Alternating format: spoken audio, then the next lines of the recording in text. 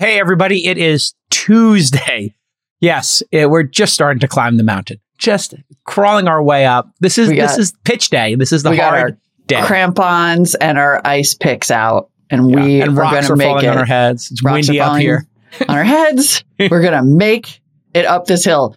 And this hill is a big one. Today, we're going to dig into the crypto contagion. We have possibly a rescuer or maybe a vulture situation happening here. FTX CEO Sam Bankman-Fried is stepping in to backstop crypto lenders and investors, and BlockFi are rallying to raise funds to avoid having their equity wiped out by FTX CEO Sam Bankman-Fried.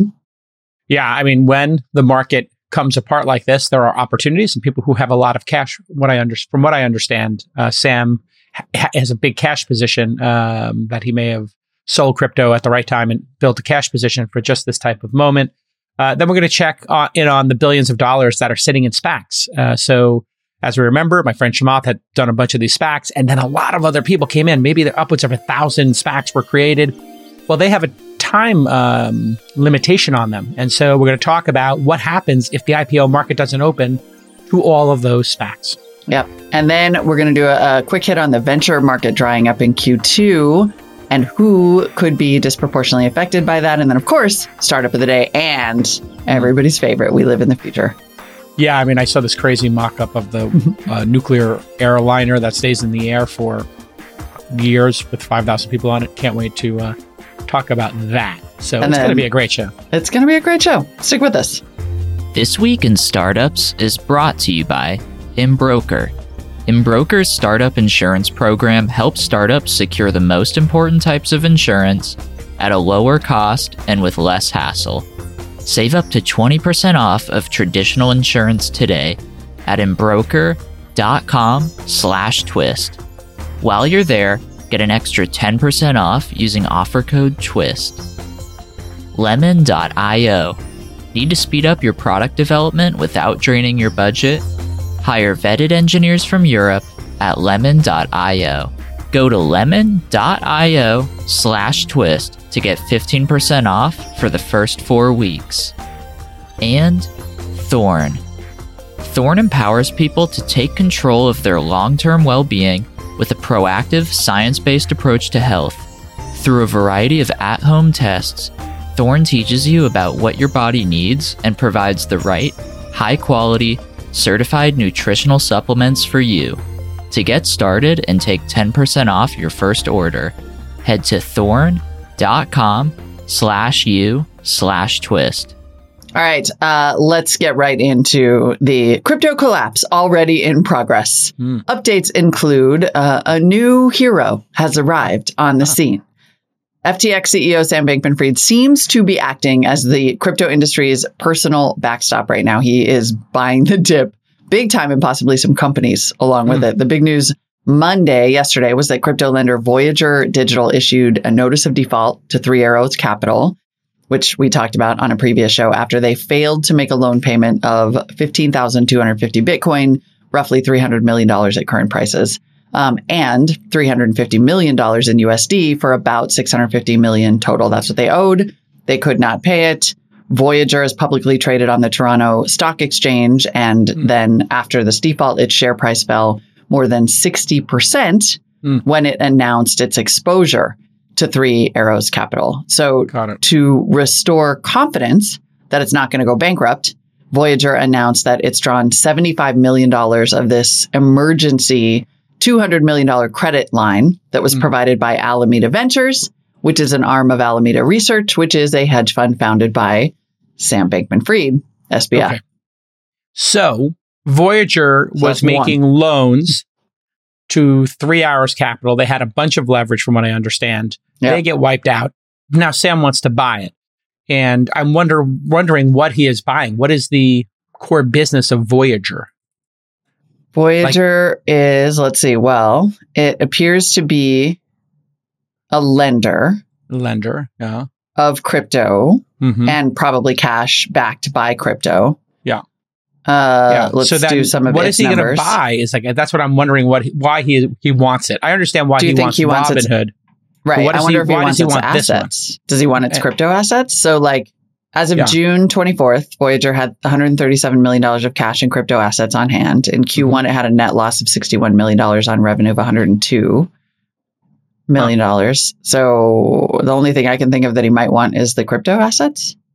Yeah, but he could just go buy those on the open market. So that was the one I couldn't figure out exactly what's going on Good here. point. Maybe some folks in crypto could explain what is the asset he wants to buy here. You know, I mean, it's not a form of charity, obviously. If he's giving him this money as a line of credit, he's going to get something for it. I mean, do you think he just wants to keep the ecosystem healthy, though? Like make sure Voyager doesn't go under?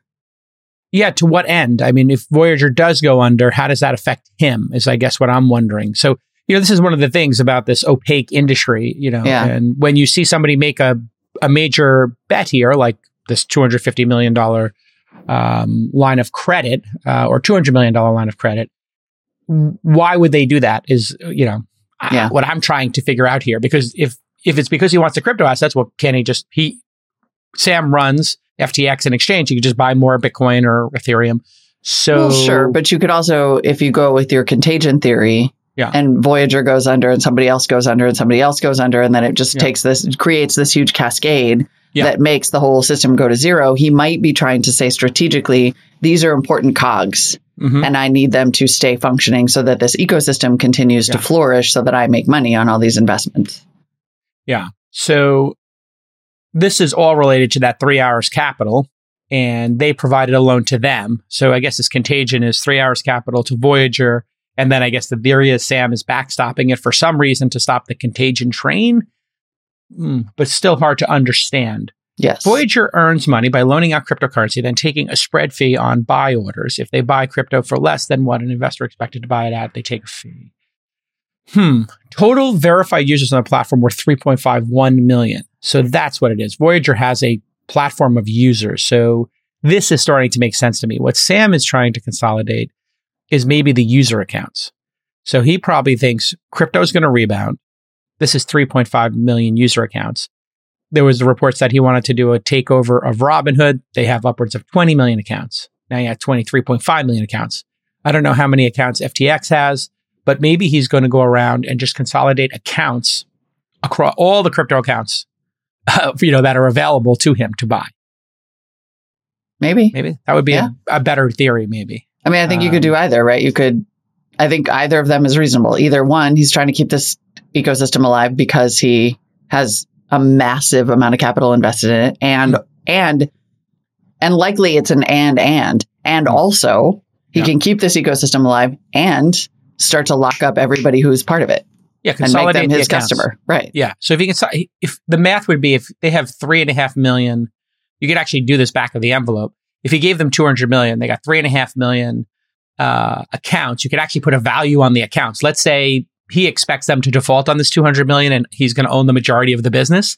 Because when you give these loans, the asset is the business, the user accounts, the IP, all that. So maybe he thinks he can convert these credit lines into ownership. Which is typically how they would work. You would default on them and he would get the asset.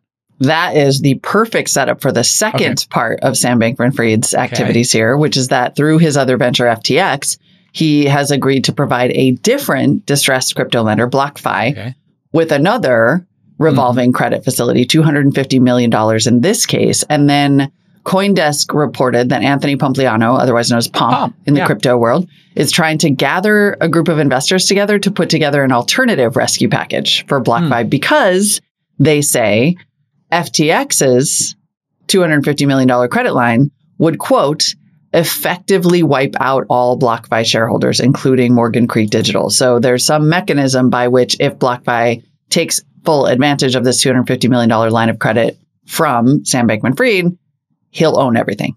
Yeah. So when you get into a distress situation, the most recent money in becomes the most senior money. All the other money will get wiped out, moved to common share. So let's say BlockFi had raised 500 million in their Series E when they were valued at 4.75 billion. If nobody offers them any money and they're going to go out of business, and Sam says, "Hey, I'll give you this 250 million," but it converts into equity, at a $500 million valuation, since nobody else will put money into this thing. Yep. Then I own half the company, but all the other shares then convert into common, and they get wiped out or, severely pushed back. So this is what we will see in startups as well. And this is when we talk about a down round or a recapitalization in the industry commonly known as a recap. A recap can occur, Molly, where you just basically define new terms. We're going to give 90% of the company to the newest person for this $250 million. That's what they're offering us. Everybody else goes down to 10%. So I've had these situations. And then your only recourse is to beat the worst deal out there, the worst and only deal, this horrible deal. If you won't beat that deal, what you're saying is, I won't eat it. There's like a certain baseball auction to this, which is like, okay, I'll pay $250 million to own 90% of this. Now you could say, okay, I'll pay $251 million to own 80% of this. I'll give a better deal, more cash, less ownership. And then the board can take that deal. But if there's no other deals and the clock is ticking, the other shareholders have no one to blame but themselves. Yep. And yeah, I mean, this is what happens in a really tight market. And this is why I remember everybody was saying sitting on cash. Oh, if you sit on cash, you're stupid because you got to get it into the market if you don't have it in equities. Stack paper, people. Stack paper. Well, yeah. And that's a true statement if the market's going up and, there's inflation and they're printing all this money. But in a market where everything collapses, man, having cash can be really a nice asset to buy things. I'm going to be very quick today. You need to understand what cyber insurance is. Obviously, this covers hacks, which happen more than you think, especially in these crazy times. You want to be protected, so you want to have your cyber insurance set up. If you don't have business insurance, you failed one of the first steps of being a founder and having investors. You need to protect yourself. You need to protect the downside. And startups should look no further than Embroker.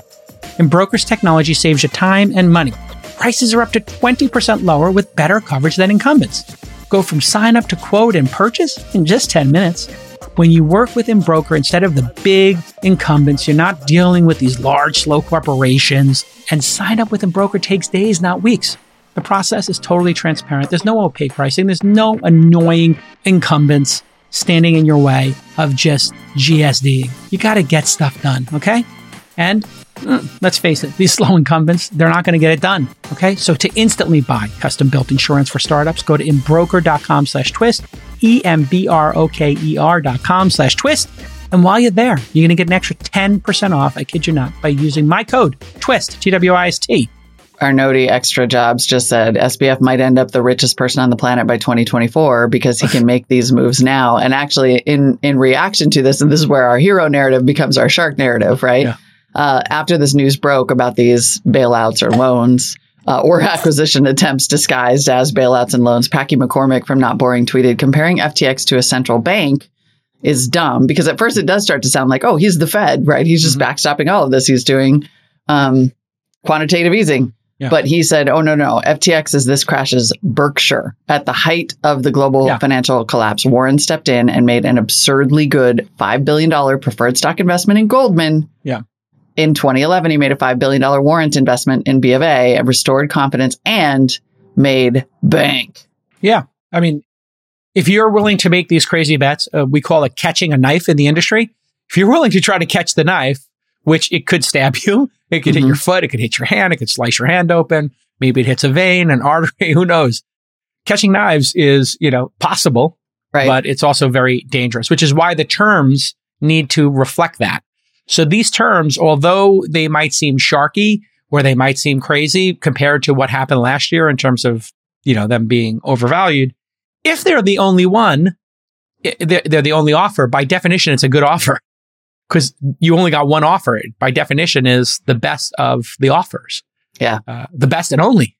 I will say, fintech investor Justin Overdorf seems to share my theory a little bit about Bankman-Fried just trying to rescue an industry in which he's heavily invested. He said, come on, in response to Packy McCormick, one, did Berkshire and Buffett rely on Goldman existing? As in, was Goldman Sachs a material input into their business? That is the case with BlockFi potentially and Voyager with respect to Sam Bankman-Fried and where all his money lives.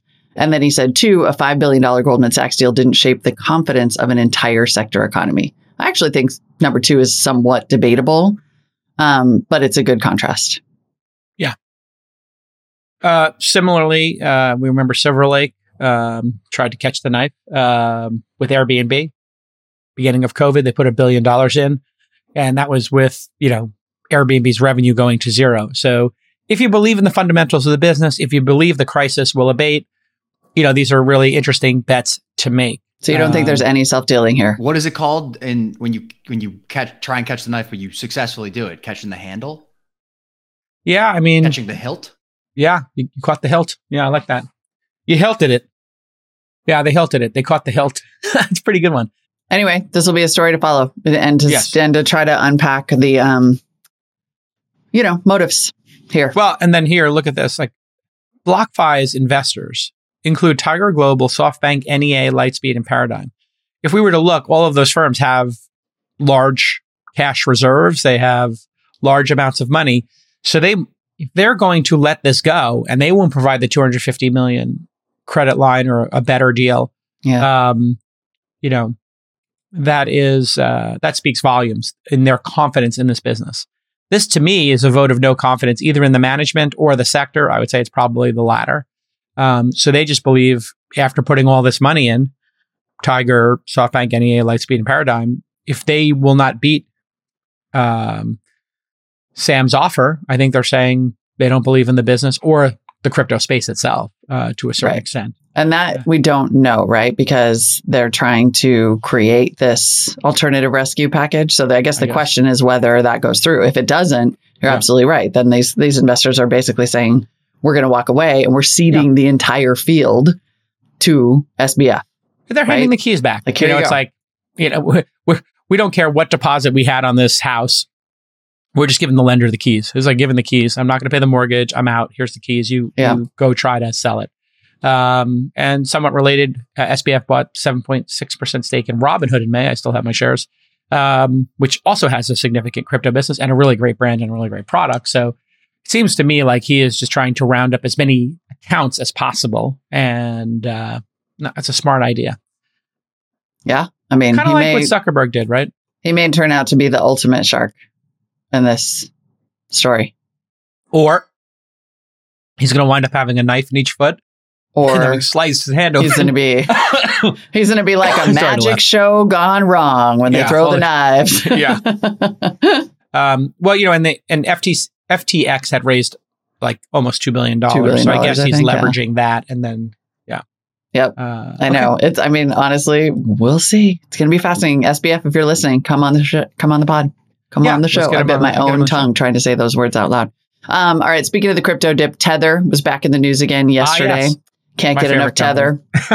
Can't get enough Tether. According to a report in the Wall Street Journal, multiple hedge funds have shorted Tether. Yeah.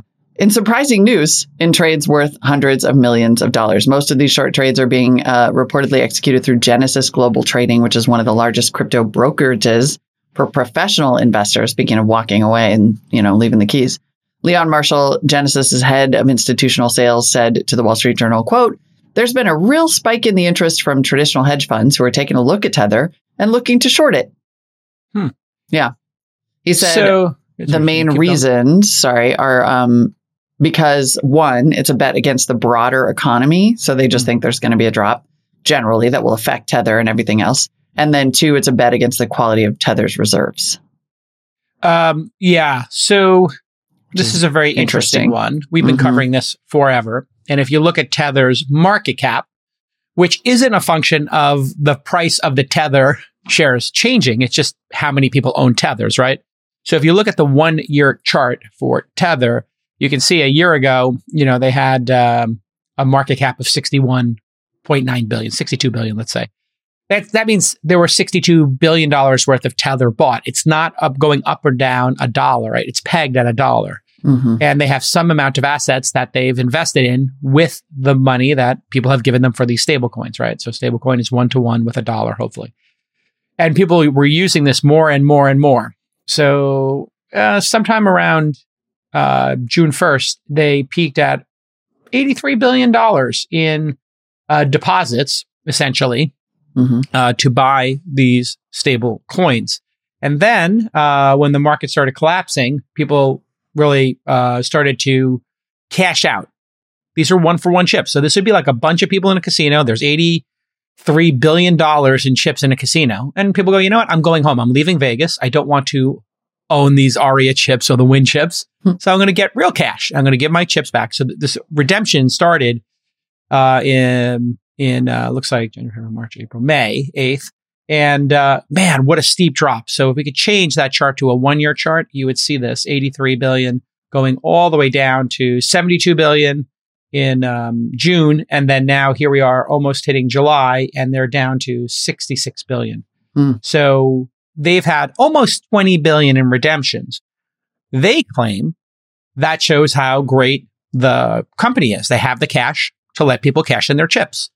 There'll be no run on the bank is their position, that they have more than enough liquid assets to do this. And so that is, I think, what people are betting on is that they, like Luna, depegged, that they'll depeg because their assets, maybe they have 20 billion assets, maybe they have 40 billion assets. But if this thing, people, I believe the bet is at some point, they run out of the ability to share the assets, and then people start selling their tethers for whatever they can get on the dollar, like a classic run on the bank. And therefore, if somebody created a device to short it, then it would depeg, and you would be able to get that difference. Well, and like you were saying, if you want to be able to sustain a run, you need to have assets equivalent to the run. And so what these short sellers are saying is that they believe most of Tether's commercial paper holdings are backed by debt-ridden Chinese property developers. Yep. Tether says, no, we maintain an equivalent amount of reserves that includes this commercial paper, corporate short-term loans, bank deposits, precious metals, government bonds, and digital tokens. As we have discussed at length, there is no way to verify that because this is totally opaque. So nobody really knows what Tether's holdings consist of. We should know they will not do an audit. They will not do an audit. What's called an attestation, which an attestation means somebody looked in a bank account, saw a number, and then said, okay, this is my understanding of it. Whereas an audit, they would actually look at each of the individuals and they don't disclose what they had or how these things are mixed up. So you did say they own tokens. How many tokens? Which of the tokens do they own? Exactly. How have those changed, right? And who knows? Which government bonds and what commercial paper? Yeah, exactly. Yeah, all of that is important to know because what if their commercial paper is trading at 50 cents on the dollar or whatever? Competition for great engineering talent is really intense. We all know that. And a lot of startups are struggling to hire fast enough to keep up with their roadmap and the demands of their, competitive space. You need to have great developers if you want to compete. And if you want to hire better developers and you want to do it faster, you need a trusted source of pre-vetted candidates. That's the key, people. You want to use lemon.io. They will tell you if this person's legit and if they should be working at your company. They have a network of engineers from Europe and Latin America, and every candidate has been tested and interviewed by their team. Here is how Lemon.io can make your engineering team bionic. No wasting time with unqualified candidates. Easy access to global talent. Plus, they can get your developer up and running within a week. And of course, it's more affordable. At launch, we know Lemon.io is a great solution because our portfolio founders have used it. Okay, Drew Fabricant said Lemon.io was a game changer for his startup Scout. Drew was under the gun to hire a developer with a very specific skill set, and Lemon.io delivered a great candidate quickly, and he says they were a pleasure to work with. So go to lemon.io/twist to get 15% off your first 4 weeks. But there's all these zeros out there. But this guy, Paolo, who's Bitfinex and Tether's CTO, he did a whole tweet storm, which maybe to me felt a little bit like trying too hard, or maybe they've cleaned up their house. It could go either way. I mean, to me, this sounded like you could almost word for word paste some Elon tweets onto Paolo's tweets, right? About shorts. Like he's like, they're trying to cause further panic so that they make their money. He says, quote, I've been open about the attempts from some hedge funds that were trying to cause further panic on the market after the Terra Luna collapse. It really seemed from the beginning a coordinated attack with a new wave of FUD, troll armies, clowns, etc. And then went on to address these specific concerns, saying Tether's looking to cut its commercial paper exposure from 45 billion to 8.5 billion roughly over the coming months, and says that many crypto hedge funds were taking much bigger risks than Tether itself ever took, actually. FUD is a thing in the industry. So that fear, is uncertainty, and doubt. We should. Yes. Yeah. So if you take a short position, then you put out your research and you say, here's my short position. Here's my theory. Tesla can't deliver the cars. They have the deposits for, they're late, yada, yada. There's not enough batteries in the world, whatever. And then it's up to the company to actually deliver the cars. And, eventually one side has to win. And I think what's happened here is, he might be pointing to this very small bet. If it's hundreds of millions in shorts, let's just pick a number. If it was 600 million, which if they were describing it as, if it was close to $1 billion, they would have said close to $1 billion. They said a couple hundred million. So 600 million sounds pretty good. 600 million, if you were to look at that, would be 1% short. So having a 1% short position against you really isn't that big of a deal. Some might argue that's a healthy thing to have. People consider shorts in their best a way to protect investors from fraud in the market because they're willing to take this bet to push something down. Now, of course, they do have an incentive to spread the fear and get people to sell the shares. Exactly. So there is some truth to that as well. The thing that was very interesting about Paolo's, and we've invited him on the pod, but I think after his CNBC with Deirdre Bosa, or the interview that they did, I think it was him, or somebody from Tether. I don't think they've done any media since then because it made the situation worse. But he said Tether is looking to cut its commercial paper exposure from 45 billion to 8.4 billion over the coming months, and says that many crypto hedge funds were taking much bigger risks than Tether ever took. So again, pointing, but this would all be cleared up if they just simply did an audit with a firm that wasn't, like on an island somewhere in the Caribbean. Generally speaking, like get a big audit firm like Ernst & Young or whoever, PricewaterhouseCoopers, somebody.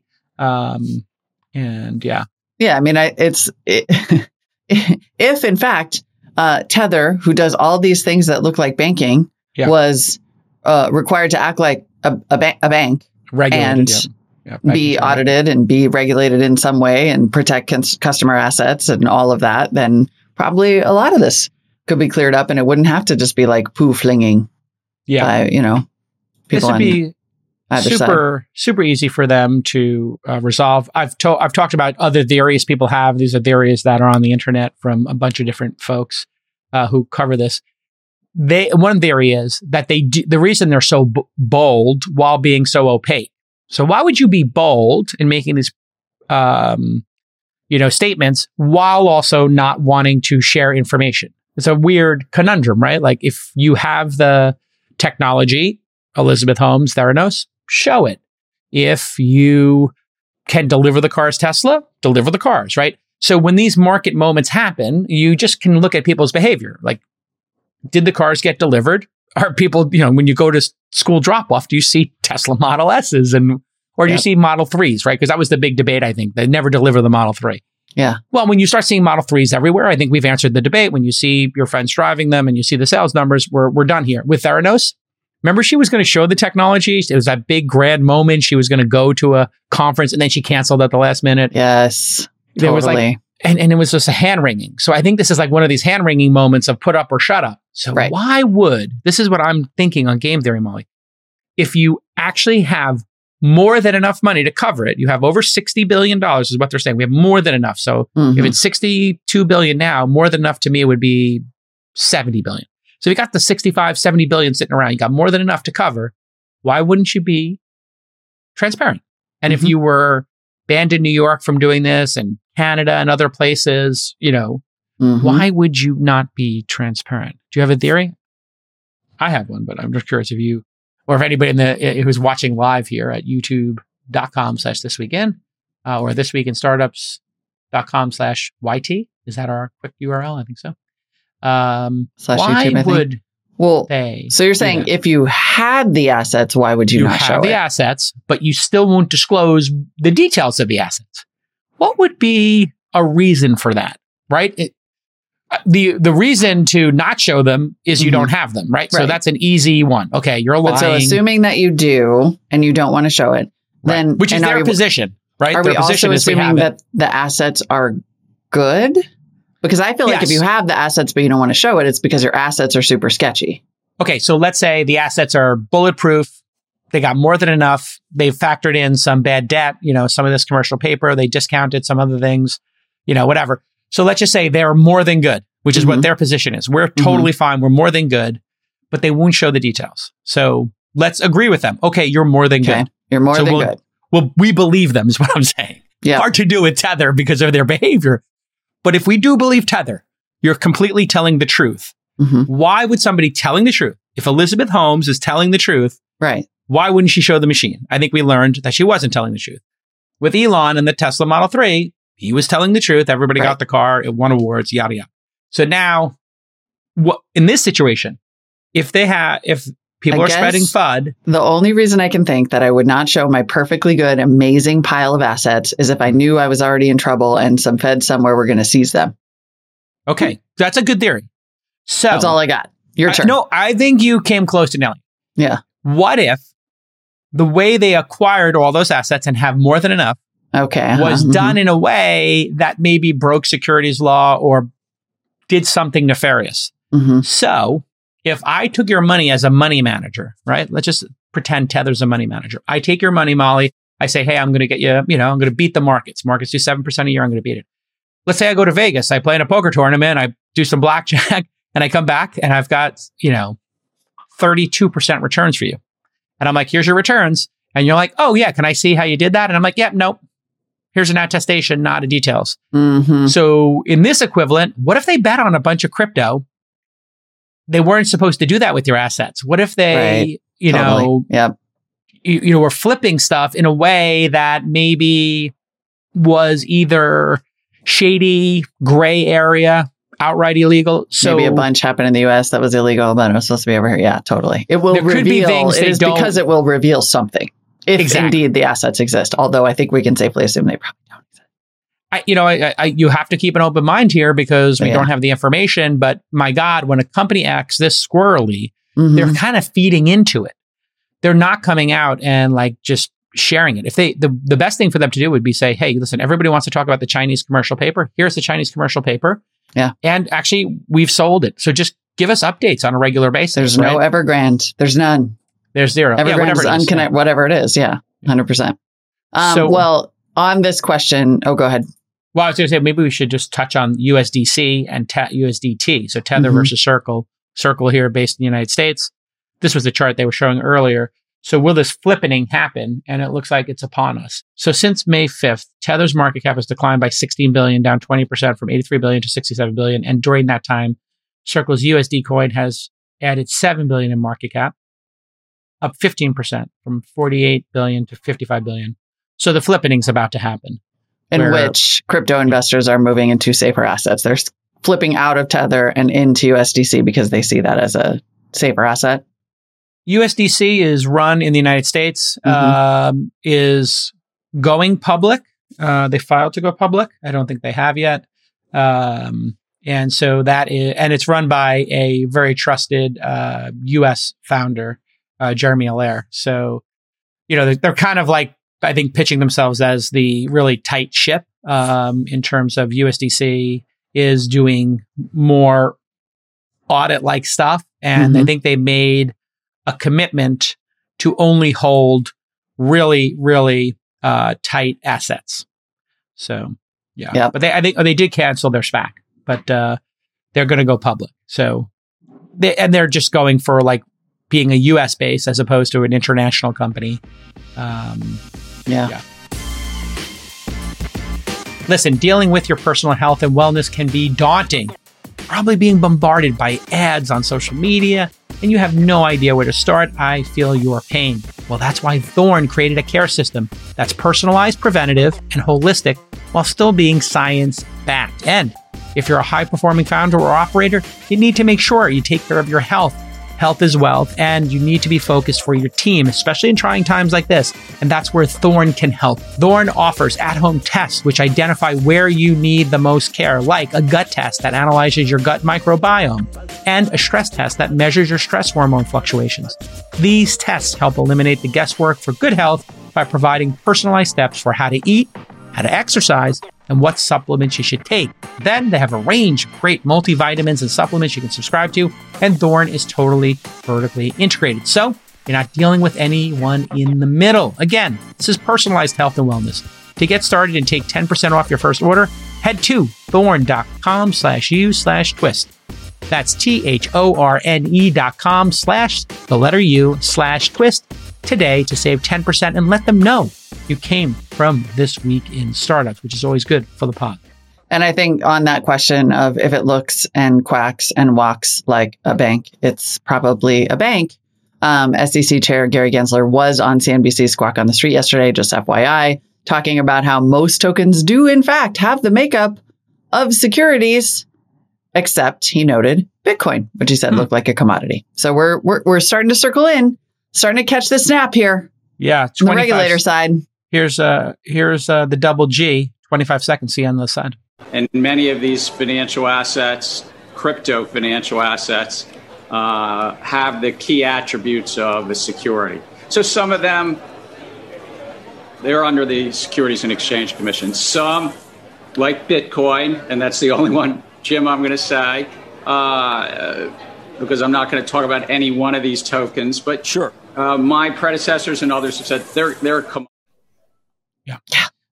So that's really telling. So, we've been wondering, and we've had these conversations. In fact, when I had Jesse from Kraken on, he was like, just tell us. Just tell us what to do. Yeah, just make it clear. And so I think they've been clear that securities laws haven't changed. The crypto industry has been telling everybody, these are utility tokens. These are not securities. I've been saying, well, if you're flipping them as a venture capitalist and, returning money to your LPs and the public are buying them and they're talking about them on message boards and they're not using the utility, but they're talking about them like they're investments. Right. I think basically how people use them. Reselling and lending against them and assigning interest to them. I mean, you Great point. to fully financialize this product and turn it into, what's the word again? A security. Yes. And so, you can, as a technologist, and as an entrepreneur, explain whatever theory you want. But you've got to convince the regulator that this is the case. And if the market is using your product in a different way, like if Airbnb wants to say we're not competing with hotels, okay, you can make that claim. But if people are buying them instead of buying hotel rooms and you see hotel rooms plummet in Paris and Airbnbs go up, you may not be able to make that claim. Yeah. Exactly. And so I think this is what my eyes can see is in fact the truth. I mean, it's so obvious to everybody who just is being intellectually honest. Now, if you really wanted your token to not be used for speculation like this, you would not want it listed on exchanges. You would just sell it direct to people who use it. So with airline miles, can you go into your Robinhood account and trade your airline miles? No, not that I know of. Maybe someone can correct me if I'm wrong. If you can, can you? I don't know. That'd be kind of dope. That would be so cool. I'm in. I want to buy some. I got $1 million United and I got $1 million Bomboys I'm trying to use. I'd love to throw those 2 million up there and start trading them. But if they did put those miles up there and they started trading them, like you can buy them direct, right? You can buy direct from the airline, but they're not creating a marketplace of these. I can't take a loan against my 1 million United miles. Right. Right. To your point. God, this is just getting better and better though. I mean, I really want you to. Toby, where are you? Yeah. But I can't take my United miles and just trading buy for them. Starbucks cash. Yeah, I think you can actually buy Starbucks cards. So they do have an exchange where you can trade it for non-cash assets, and gift cards is one of them. And that's actually what I do with most of my points is I just buy gift cards and I give them on the holidays out to folks, like service providers, whatever. Give my gardener a $50 gift card or whatever. Try to be a nice guy, And so I think that's the difference here.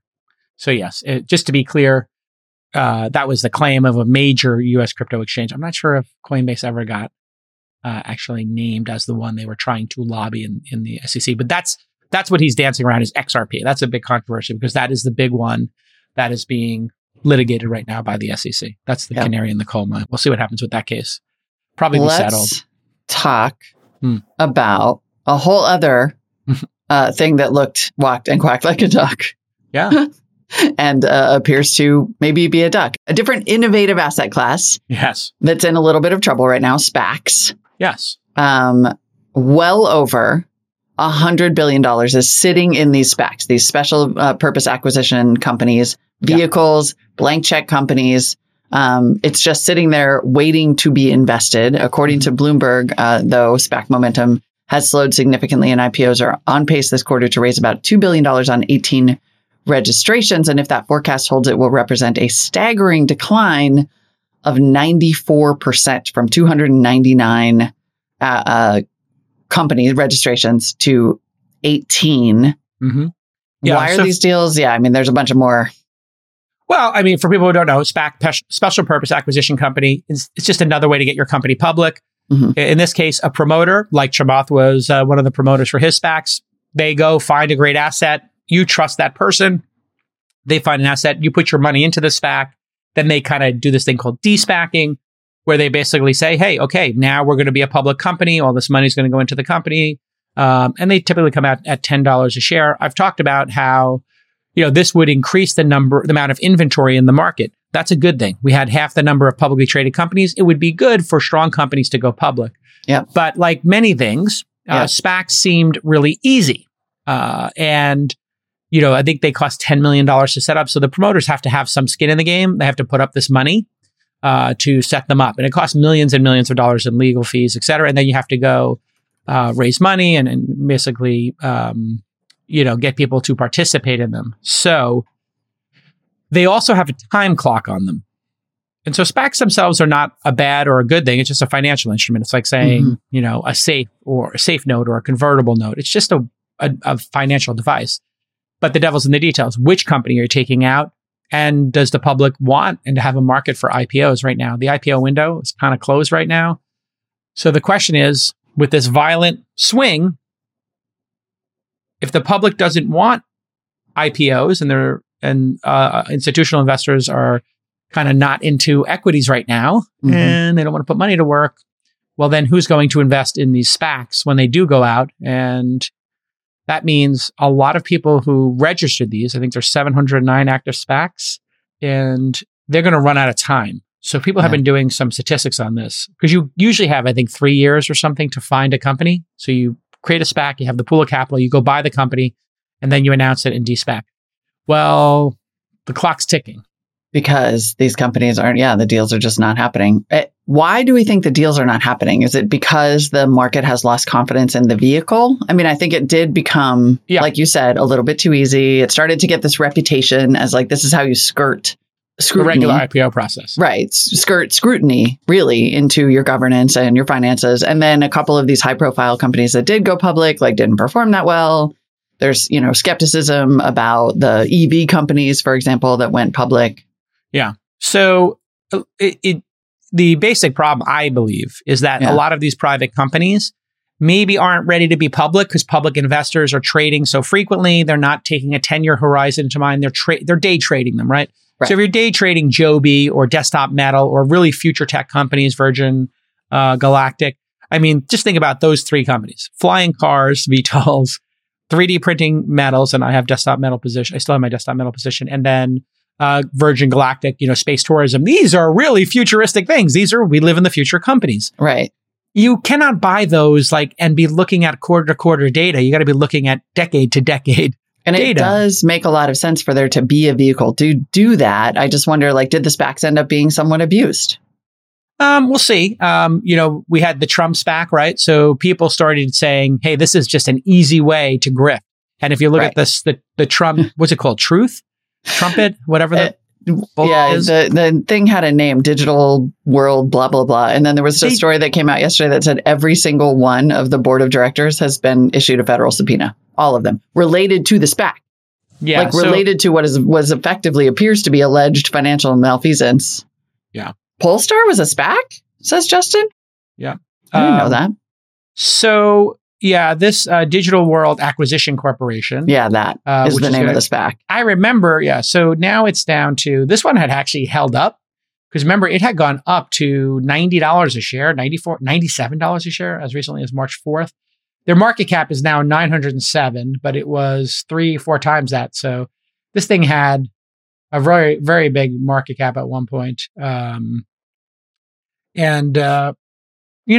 public is great if people are enthusiastic about your company. And then if the enthusiasm wanes and your performance is not great, you don't ship the cars, it's really, really,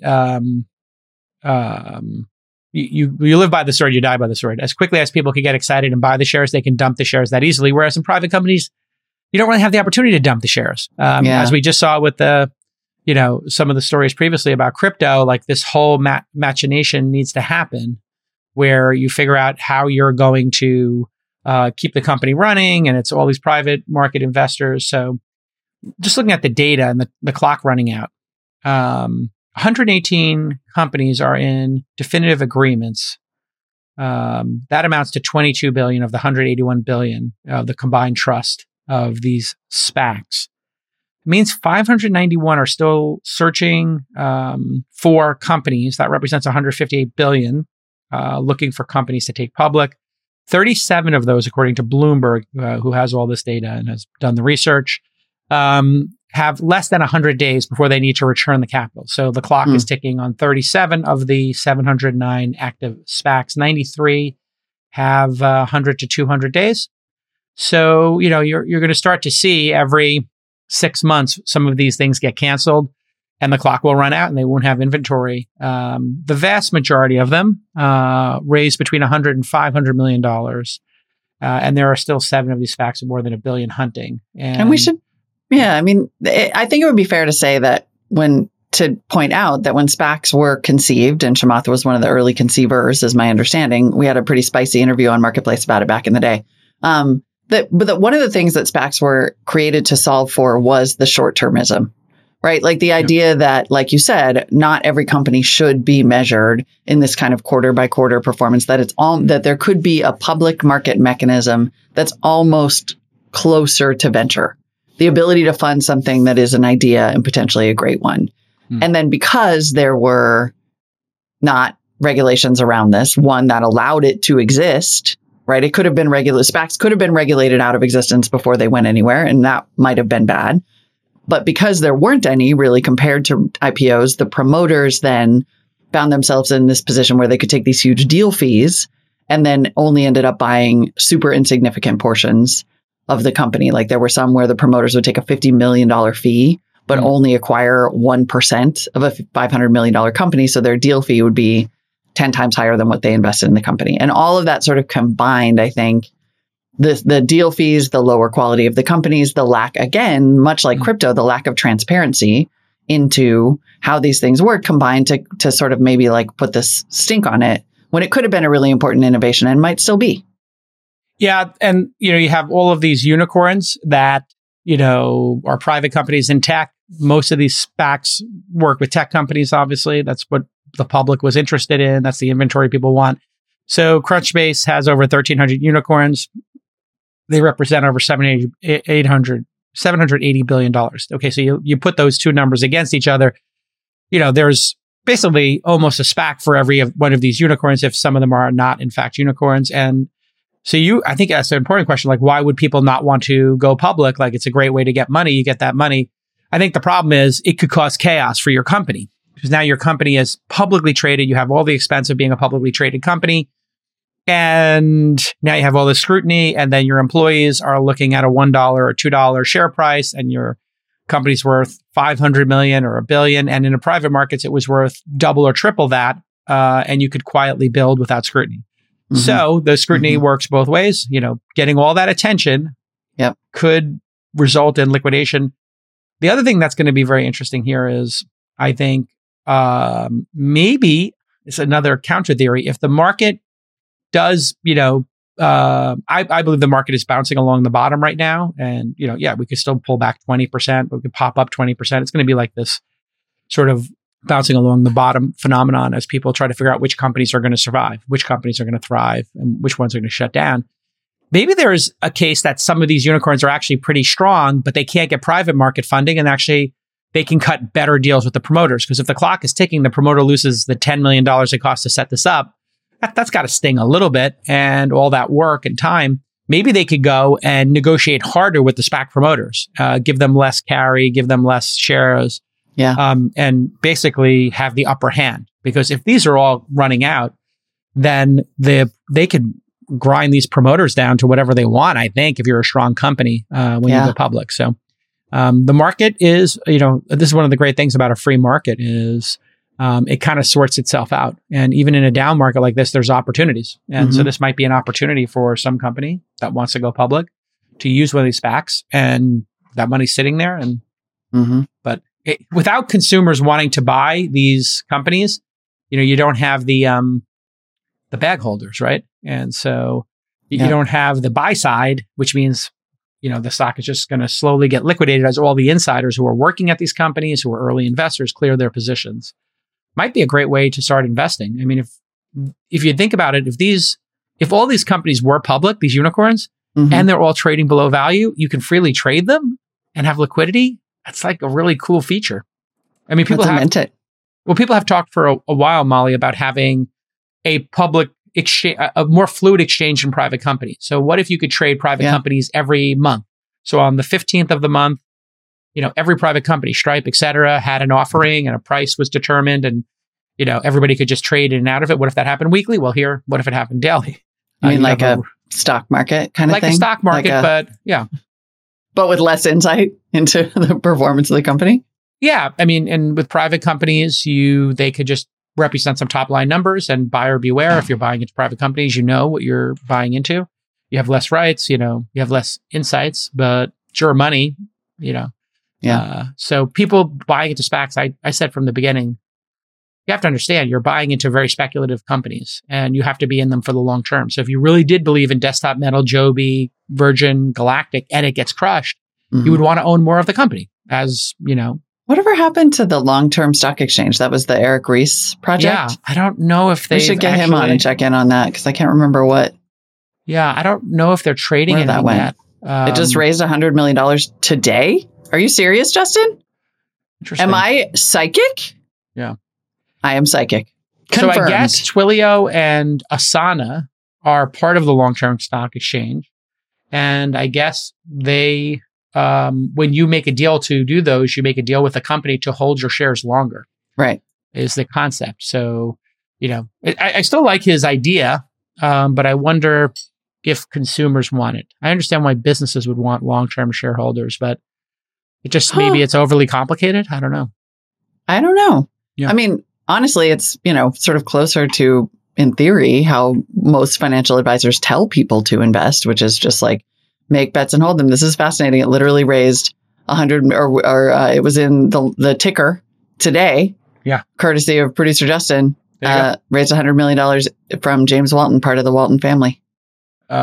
Interesting. That is fascinating. All right. We should have Eric back on maybe to talk about this, because I have long thought that this was super interesting, but also not totally clear where he's going to go. Top 4 performers in SPACs recently. MP Materials, up 259%. CEO Jim Litinsky was at the All In Summit. You remember him talking about minerals. Yeah, Peak Energy up 189%. He was like, I bought a mine. Sure. Cerevel Therapeutics up 184%. Lucid Motors up 80%. 26 D-SPACs are now down more than 90%. Over 60 are down more than 80%. So that's just carnage. And yeah, I mean, if you want to play VC as a public market participant, as a retail investor, if you want to play VC, there's a reason why it's hard to get in VC and it's hard to keep your gig in VC. It's a hard business. And, you need to have 20, 30 bets, and you need to get in at the right price. And here, maybe people got in at the wrong price, and maybe they had 3 or 4 bets. And maybe they're looking at a 1-year window, not a 10. So yeah, I think people are treating these like public companies with much more proven, and that's the things. Consumers were not educated onto how speculative these are. But I bet you there's going to be some winners in those ones that are down 90% or 80%. Yeah. Some of them are going to go private for sure. Some winners in the ones that are up too. I mean, small number that are, yeah. I'm starting to see Lucids in the wild. And every time I do, I get really excited because they're so freaking futuristic looking. The EVs. Let's keep talking about venture funding, shall we? Because a possible bloodbath developing there. VC funding is down to its lowest levels since 2020. A Bloomberg article yesterday gave some detail from CB Insights from Q1 to Q2 using data just through June 23rd. So we should note that could change a little bit as the month actually rounds out. But it was the top line here is it was a deeper drop than they expected. From Q1 to Q2, the number of global VC deals dropped 23% from 9,000 to 6,900. The total amount of dollars. Q1 of 2022 to Q2. Just not year over year, literally like last quarter to this quarter. Yeah. And then the total amount of dollars invested in startups dropped 27%. They didn't specify the total dollar amount, but they did note that it's the late stage startups that are getting hit the hardest. Funding in Series D rounds or beyond dropped 43%. Yes. So that's the new market participants, the Tiger Globals coming in, paying whatever price, not really being too discerning. Those people are out of the market. And so that's why the percentage of dollars is down so much. Makes total sense. And PitchBook will have their Q2 at some point in July. And we have a good relationship with them. We'll break that down when they release their data. Yep. And then when we noted that we were going to talk about this on the show today, Overlooked VC founding partner Brandon Brooks on Twitter replied and said, Overlooked VC is Overlooked not VC a descriptor. That's the name of his fund. It's the name of the fund. Yes, totally. I mean, it's just, when you say it in a sentence. It's true. It really does sound just like some nouns, but in fact, I mean, poor Brandon is very overlooked. No, his firm is called Overlooked for a reason. Yeah. Exactly. And said in response to us, just in time, would love someone to address the outsized slowdown for Black founders as well. The latest stats say only 1.2% of venture capital has gone to Black founders year to date. Yeah. Is there anything that can be done, he asked, to help the slow progress we've seen over the last year continue? As in, there has been progress. It was very slow. Is this going to be one of the first places that funding drops off? And in fact, a few weeks ago, there was an article in Fast Company titled, "After a Brief Streak, Venture Capital Has Ditched Black Startups." So these numbers, it's hard to parse the numbers perfectly here. The definitions really matter because some people will play games with, is the founder a person of color, or is there a person of color on the founding team, or are there 3 or 4 founders, and what defines an actual founder? So if a founder has 1% and they happen to be Black and the other 2 founders have 25%, are they actually a founder or not? So there's a lot of detail work here that can be manipulated. And I get an up close and personal view of that sometimes when people are sharing their statistics. But it sounds like you're saying that would get manipulated to the upside, suggesting more investment in Black founders than there actually is, which is not a good story. Well, no, it depends. It depends on which side of the table you're on and what your agenda is in many cases. So let's say an accelerator that wants to have great numbers, they might look at, I think I told my team to say, like, just make sure the founder owns more than, if you're counting somebody as a co-founder, I think 5% is a minimum. Maybe 10% is at the earliest stages of a startup. Of course, when they exit, all the founders, if there's 3 founders, might own 5 to 10%. So I'm talking about very early when founders have a bigger piece. And then on the other side, people will look at the dollars. And the problem with the dollars, as opposed to the deals, I would encourage people to look at the early stage deals if you want to look for the trend, because the trend will be seen first in early stage deals. You can't have an underrepresented group close a Series E because those happen in year 5. If, we're looking at this, or close their 3rd fund. So what you have to look at is of new funds, of first-time fund managers, of seed stage companies. What does the percentage look like? Look at what does the percentage look like of, early stage founders, let's say Series A and before, or seed and before. That's where you'll see the trend happen. You're not going to see the trend in the dollar number, because typically when we do these quarterly reports, one huge deal, like a Coinbase deal, or an Uber or an Airbnb private deal or a Stripe private deal, those things can be a third of the money. So they really can throw the statistics. The dollars can be distorting, but would the dollars would distort it, as opposed to the just number of deals. I suspect, though, that you wouldn't dispute that Black founders receive a disproportionately smaller share of venture dollars, and that while there may have been progress, it would be sad to see that progress go away. Of course, yes. These two things can be true at the same time. And then there is the issue of, I think a lot of folks are saying, I should be able to raise in my first fund from Harvard's endowment or this endowment. And I've talked about this on the show. Though, Yale or Harvard or those places, they want to see 3 or 4 funds worth of data before they take on a new fund manager. When you're doing a new fund, you do high net worth individuals and maybe the long tail of family offices. That's typically how this is done for white males and for every other, category of fund managers. So you can't kind of jump that process because those large institutions have a process where they add 1 new fund manager a year, 2 new fund managers a year. And I think there's a lot of hand-wringing about that. Like, why isn't this giant endowment just putting money into work in these new funds? It's just never how they've done it. They need to see 3 years, 4 years before they get past their board of directors, their investment boards. So if you're on your first fund, you can't expect to have Harvard in there. They've never done that. Or CalPERS, whoever. Okay. I'm not sure what to do with that information. It sounds like, true. And also there have been new mechanisms for underrepresented founders and CEOs to raise money. Are you saying that those are going to go away? No, we've seen more new funds. More new funds have been started in the last 2 or 3 years than probably in the last 20. So we have a massive boon of new fund managers who, are not white guys from Stanford and Harvard. So I think we're seeing a lot of that. The other issue will be, I'm just telling you the nuances of the numbers and the story. Oh yeah, totally. I get it. But I would say at some point we don't want to be arguing for why that's the case and will always be the case and should be the case, right? The question has this small uptick in funding, are you saying that the small uptick in funding doesn't exist or wasn't a real trend to start with? I think there's been a real trend. I'm just not sure how to parse this in a way that leads to positive provocation and more funding for underrepresented founders. Yeah. My theory of what's happened is because this has been such a prominent issue for the last decade, we've seen a lot of new fund managers funded. Yep. And I think a lot of people are going to wait and see how those fund managers do before giving them larger funds. That is the normal process. So that is going to be one of the issues. There is another issue, which people don't want to talk about, which is if you start a fund and you limit who you're going to invest in, that is not particularly attractive to people seeking a return.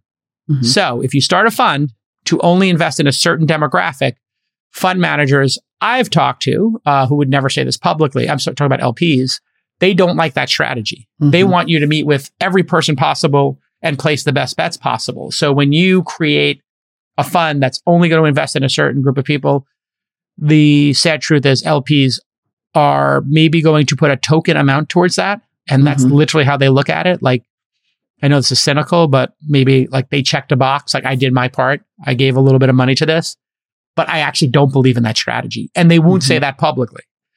And so that's part of what's going on behind the scenes. I'm not saying I endorse any of this. I'm just trying to be honest about the back channel that I see.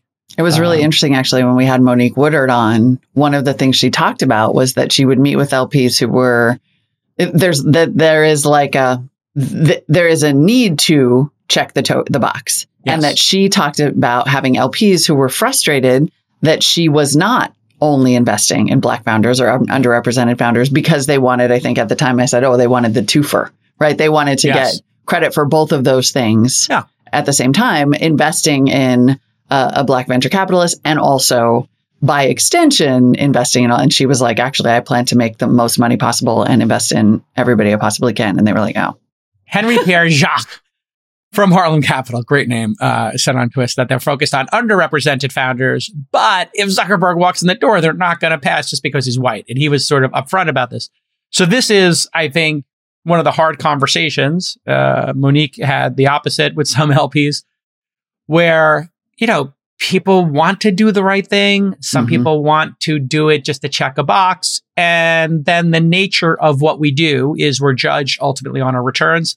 So now, no matter what people say to you, no matter what they say on Twitter, at the end of the day, the reality is this is going to be based on numbers for all of us. And will certain people get the benefit of the doubt? Will certain people start on second base? Will certain people have a fraternity brother or sorority sister, do them a solid and squeak them in ahead of time or get them a bigger allocation? Of course, the world's unfair. Nobody's saying it's not. But ultimately, the numbers are the numbers. And so what we've seen is there are some women in the industry, because 10, 15 years ago, we were talking about how underrepresented women were in the industry. There are some women who crushed it, who now have billion-dollar funds. Mm-hmm. And so and I think two of the largest funds recently were both founded by women. So there is this, let's call it 10 years, 15 years of this delay that we will see in which fund managers actually were able to make it happen and which ones didn't make it happen. And, it's very random. Strategies matter, timing matters, luck matters. Yeah. I am fully confident that we're going to see a large group of people who are underrepresented raise billion-dollar funds 10 years from now. But it is going to be a 10-year process, and that's how these LPs work. When they turn me down, when they turn Arlan Hamilton down, when they turn everybody in between down, they will basically have the same story. We want to get to know you for 3 funds. Yeah. That's it. And I listened to Arlan's, podcasts, and I've had her on the show, and we're friendly. I don't know if we're friends. We don't hang out socially, but we're friendly. And, we get into it sometimes. But she was just lamenting how LPs have not shown up for her. Mm-hmm. But she has had a lot of LPs, and she actually called them out by name on her pod, which was highly not interesting. I've never seen that before in the history of venture capital. So, but these are large LPs. And so, she is kind of publicly challenging them to step up. So maybe there is something to, what she's saying is well, why won't a large endowment take more risk and make this change happen faster? And, she might have a point there. I mean, I think you have to, because I think all of that is 100% true. And math, as I have written on a Post-it and I'm keeping next to my bed and thinking about all the time, math is a harsh mistress. The truth about math is real. Yeah. And also, some people will be bailed out by their LPs or extended further benefit of the doubt than others. So when there's a pullback, it is very likely, and this is, I think, what people are pointing out, that underrepresented investors and or founders may get less of that extension. Yeah. And it sounds like what Arlan is saying in some ways is, hi, I'm one of them. Right. Yeah. And I have sympathy for her. She puts it out there, and it is hard to be a fund manager because you could have a fund that doesn't perform.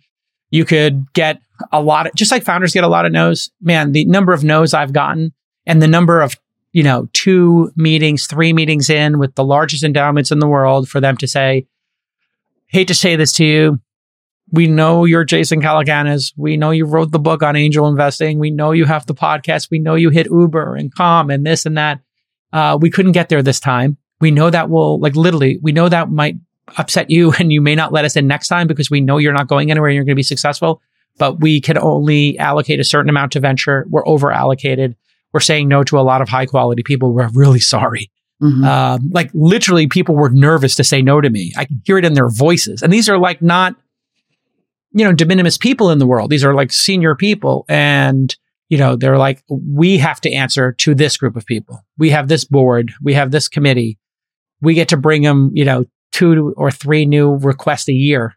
And we're getting a lot of no's. And they're asking us to liquidate stuff and, yada, yada, yada. So yeah, totally. There are lots, I would just say there are lots of realities at play here.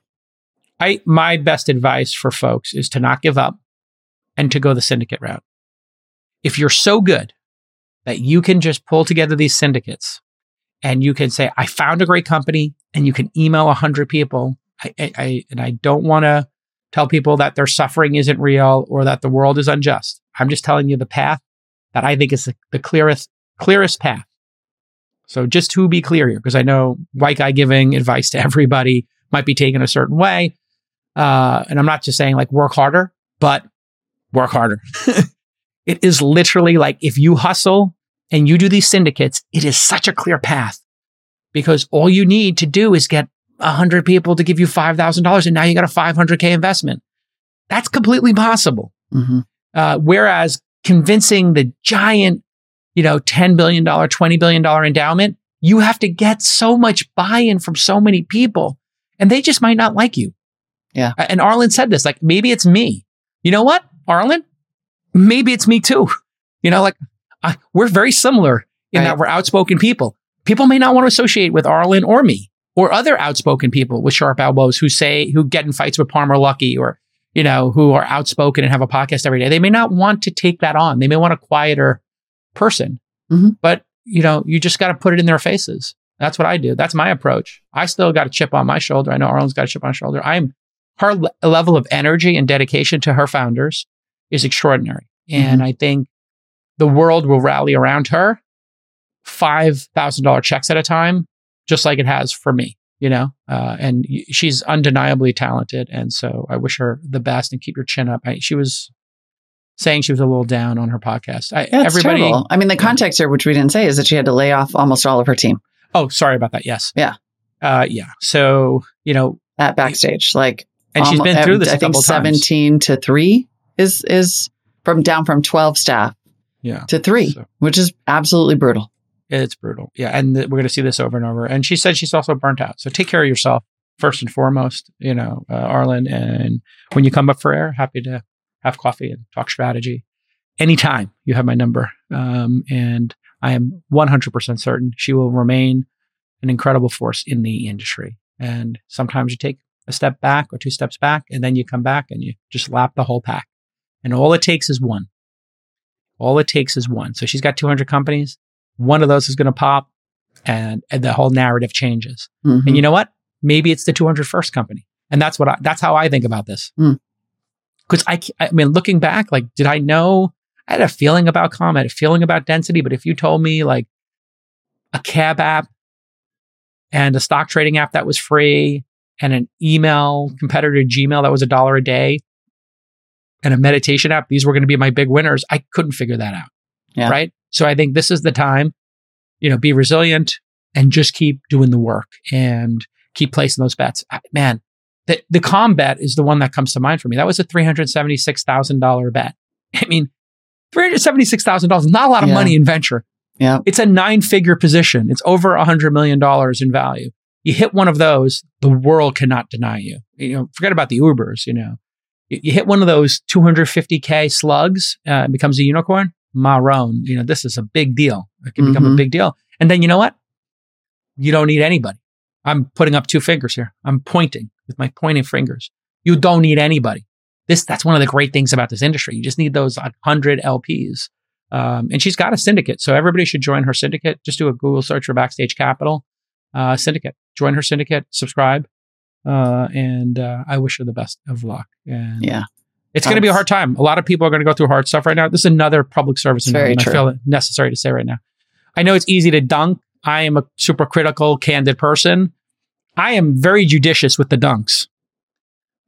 I do not dunk on people just because they failed. If I'm going to dunk on somebody, it's like Elizabeth Holmes because they did something abhorrent, or Tether because I feel like they're doing something, that is unnecessarily opaque. You don't see me, or I might dunk on crypto bros saying have fun being poor and being gnarly, but you just be careful dunking. It's like a really dark time right now, and this is people's real lives. 100%. Yeah. Anyway, I'm sorry. I'm getting a little emotional myself about this. I have strong feelings about it. It's a legit. I mean, you're stressed out about us and your company and your team too. Yeah. Everybody is terrified of that exact thing happening. Yeah. And so it is only love and sympathy for those to whom it is already happening, because any of us, there but for the grace of God. Yeah. I mean, I am 51. I've seen this movie 3 times. Yeah. I prepared both my companies for it years ago. I communicated that to our team. We're going to stay small. We're going to stay nimble. We're not going to have some huge burn rate. I'm not going to raise a ton of money and have this, get ahead of my skis. I'm going to keep these things very tight, focused SWAT teams at Inside and launch. And now I'm like, okay, let's just be super focused going into the storm. Let's make sure we batten down the hatches. Let's make sure we got our provisions. We'll be fine. It's not everybody has that luxury. I have that luxury after 2 or 3 wins under my belt that I could fund my companies myself personally. So, I have like a backstop to a backstop to a backstop. But not everybody has that much, if they're in the start of their career. So Yeah. be kind to people. And, we live in the future. So there's always this amazing thing. The good news is the future's always coming. The future's always tomorrow. All right. We live in the future. We're going to This is end a on a great cool note. The whole show was like things coming apart. Do you realize that? Like, it was like, here's everything going down. But this is where the opportunity is. But this is where the Another opportunity mini is. speech. My Lord, we're seeing great companies. 57 companies my team did first meetings with last week. We're open for business. Mm-hmm. We want to invest in companies at the right price, with the right management teams, with a great product, with great customers, maybe 25 to 250K a month in revenue. That's our sweet spot. Reach out to Molly Wood. Reach out to Let's Jason on freaking Twitter. go. Let's go, people. I'm Let's looking to do 2 deals a week. I'm go. looking for deals. Just have some traction. Some traction. Just I something. beg you, just like a little bit. Just a little traction that we can help you accelerate. Okay. Did it go from And $8 in other to words, $12 to $22? That's growth. No, I mean, it is interesting. Right. People with to belabor the point even more. The people who were like, "Oh, you have 25K a month in revenue. Oh, you're doubling it every 6 months. That's cute. Oh, you're going to get to, 100K a month in revenue next year from 25K this year. You're going to 4x it. Oh, that's very cute." Those companies that were dismissed because they weren't, writing white papers or talking some big game. Those are the companies people now are like, "Tell me more. Tell me more." Oh, you're going to go from 25 to 100K a month in revenue. Could you get to 150, do you think? Great. What's your burn? Oh, wait, you hit profitability last month? Oh, okay. Mm-hmm. Oh, really? Oh, tell me more. Now, if you put $1 million into that company, you're like, well, this person is really, good at spending money. They spend money wisely. Mm-hmm. That's kind of a cool person to give money to. And you have the downside protection. They could make cuts that get them to break even, their default alive. So Yeah. For the founders who are grinding it and have actual revenue, congratulations. This is your time. To the bullshit artists, you're Find another sucker. yeah, you're Find now. another sucker. if you didn't get any revenue turned on. Yeah. Yeah. That's a Okay. problem. We All live right. in the future. Take So us through this one. anyway, one of us could be finding and funding this apparently real thing. I'm sure It's you not saw real. it. It's Can't be almost certainly not real. Anyway, but futurism.com posted this video, a concept video of a flying nuclear cruise ship called Sky Cruise. I think that this was literally like posted as an exercise in sci-fi imagining, but why not? Honestly, Sure, we why could not? use it. Filmmaker and producer Hashim El-Ghaili is best known for making infographics and videos about scientific breakthroughs. His YouTube account has almost 500,000 subscribers, and he posted this clip, which will play if you're watching us on YouTube or on Spotify. What's so awesome, by the way, about this video is how real he made it look as a concept video. Yes. Feels like, the beginning of a science fiction movie. Like it could be The Fifth Element, or it could be, Snowpiercer. Yeah, If you want to go the bummer Minority route, Report, which I something. don't, but yeah. So what it looks like, if for those of you who are not watching, is it's kind of like a little bit Starship Enterprise meets maybe the Avengers plane floating thingy, and it's got a spinning sky deck, and it's a Crazy. super beautiful luxury hotel, and people are just standing by the windows as they float over the sky. And I think in his video he described 20 electric engines powered by a small nuclear reactor that uses a highly controlled fusion reaction. So it's not fission based, right? Which is the nuclear energy that we're all familiar with. It's fusion based, which is the nuclear energy that does not yet exist. Yes. Leading again to the, but what I love about this is, I'm obsessed with fusion. Yeah. Because this is an imagining of what could happen in a world where you really truly had effectively unlimited energy. Yeah. It's portable, that you could put into a reactor like a Tony Stark heart.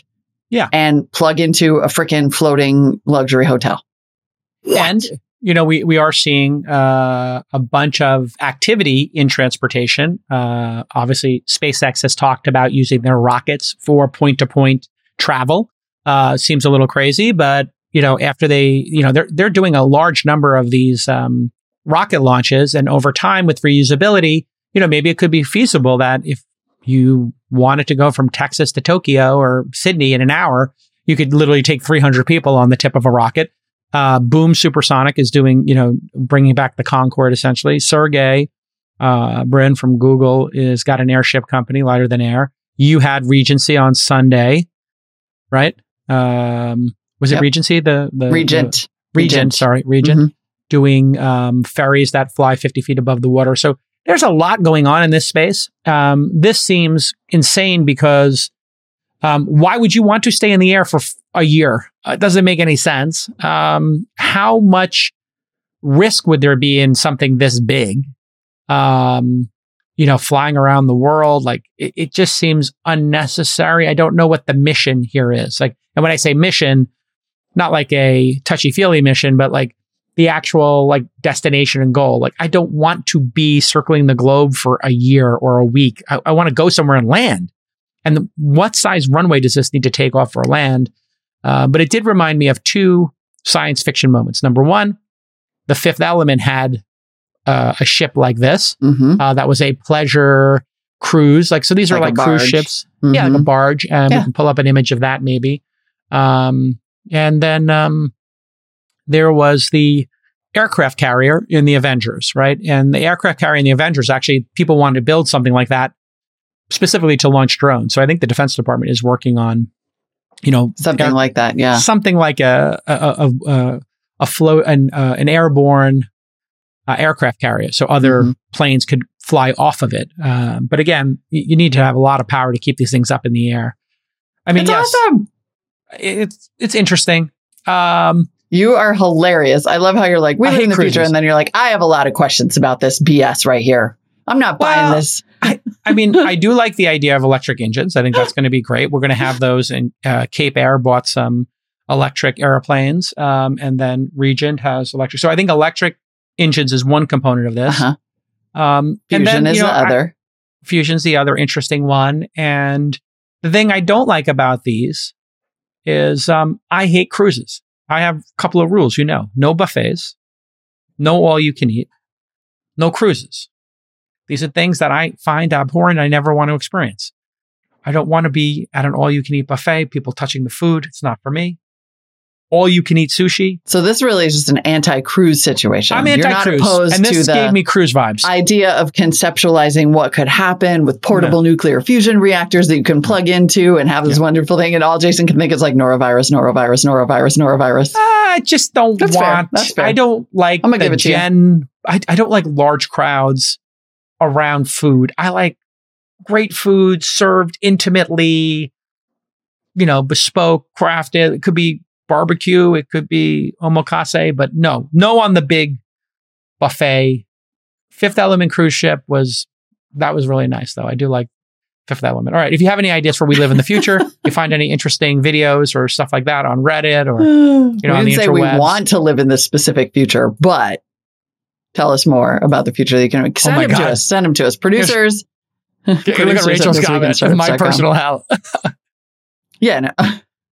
Pretty good. Fogo de Chao on a cruise ship served by TikTok employees. Which is, of course, the Brazilian meat. I actually went to a Fogo de Chao, and there was one cut of meat I found great. The idea of going and eating all the meat you can and getting the meat sweats and like having to not eat for, like, my friends were like, yeah, we're not going to eat for 2 days. We're going to fast, and then we're going to go there and do all this stuff. And then at Fogo de Chao, you have a card. One side's red, one side's green. So if you want meat, you flip the green card up. If you don't want to be bothered with more meat in your face, like slicing, they're just constantly assaulting you with different cuts of meat. It's over the top. Why are you laughing? I understand why you're laughing. It's not for me. You might love it. All right. We're out. We are out. We have more amazing content coming for you. Tune in tomorrow. I'm going to chat about markets with Michael Batnick and Josh Brown. Subscribe on YouTube by going to thisweekinstartups.com/YouTube. So we're going to do a live crossover collab. We're going to answer some questions about the markets. And Molly, you have that's going to be a fun one. I've got an interview coming up that I've been trying to book for ages. I'm so excited. Thank you, producer Rachel, for making this happen. Ohm Connect co-founder Matt Dusterberg is this really interesting company that is, TLDR, paying people to save energy. If you have questions for that, that's coming up on This Week in Climate Startups. But tweet at me before 2 p.m. on Wednesday at Mollywood. It's just my name.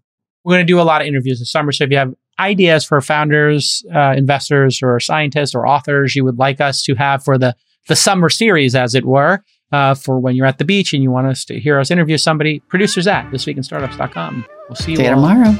Bye-bye. Bye-bye. All right, everybody. It's time for the plugs. If you would like to join our Twitter community, where we have a little private community of 1,500 of us, you go to thisweekinstartups.com/TC. thisweekinstartups.com/TC. That's the Twitter community. If you want to join the Discord community, there's about 1,000 people hanging out there too. thisweekinstartups.com/Discord. If you want to watch the show live every day at about 10 a.m., you need to turn on notifications on YouTube. thisweekinstartups.com/YouTube. So /TC for the Twitter community, /Discord for the Discord, and /YouTube for our YouTube community. Hit the subscribe button, then click the bell, and you'll get in here live. You get to chat with us while we record the show. There's about 20% extra show every day on YouTube that we don't publish to the feed. So you get to have a little bit more of a casual conversation with Molly and I. Follow Molly. She's Molly Wood on Twitter, and I'm Jason on the Twitter. You can email producers at thisweekinstartups.com if you want to support the show or have ideas for great interviews and guests. The show's Twitter handle is TWI Startups. Also, Founder.University is starting up again. This is our 12-week program. It's essentially free if you come to all 12 weeks, and we teach you how to start a company. We also have Angel University that I teach 3 times a year or so. Angel.University for information on that. Also, my other startup, Inside, has launched a job board. You can help me out by posting a job at inside.com/jobs. And if you go to inside.com/jobs and you post a job there, I might just retweet it for you and you'll help you get that position filled. All right. We'll see you next time. Bye-bye.